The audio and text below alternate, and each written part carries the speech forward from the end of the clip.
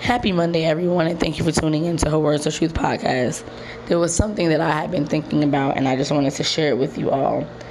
Sometimes, if you're the person that's just very genuine, you're always looking out for other people, you're always thinking ahead or thinking of other people and how, maybe you could do something to help them, or, you're just always that one looking out for everyone else. Sometimes it seems like it's in vain. And you feel like maybe when you need someone or you need that support system, you don't have it, or other people are busy doing what they need to do or living their lives, and it's like, but I know I was there for you, and I know when you needed this, I had you. It's not in vain. And I just want to say that because you feel like that, or you may feel like you're underappreciated, or that you're not getting the same support from others that you give out, don't change yourself. It's easy to just say, you know what, well, because I feel like they don't notice it or they don't appreciate it, I'm not going to be that person. Don't ever do that. Don't ever let someone dampen your light. Don't ever let someone change who you are based on their actions. You remain being you. Remain true to yourself. Keep being that genuine, giving, loyal person. You never know what other people are going through on the other side. So what may seem unappreciative to you, or, they can't be reached, or whatever the case may be, that may not actually be the case. It could be that they're going through things as well and you're just unaware of it. But never allow how other people treat you affect the way you are. Don't let it change you.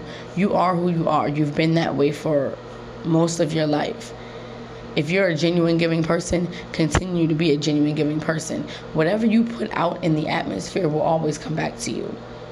That's why they say treat others the way you want to be treated. It is a real thing.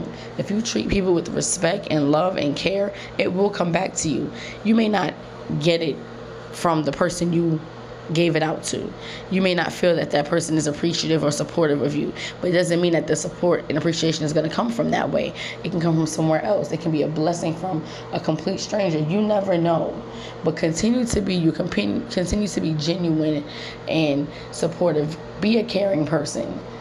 Don't let an instance or a situation or circumstance change the dynamics of who you are. God created you to be the way you are for a reason. And even though it may not always be felt or appreciated by other people, trust me, you're going to get it back tenfold. So continue to be who you are. Continue to be that person. Continue to be that shoulder for other people. Continue to pour into other people. Even if it may seem that when you need it, you don't always have, anyone giving it back to you. It's okay.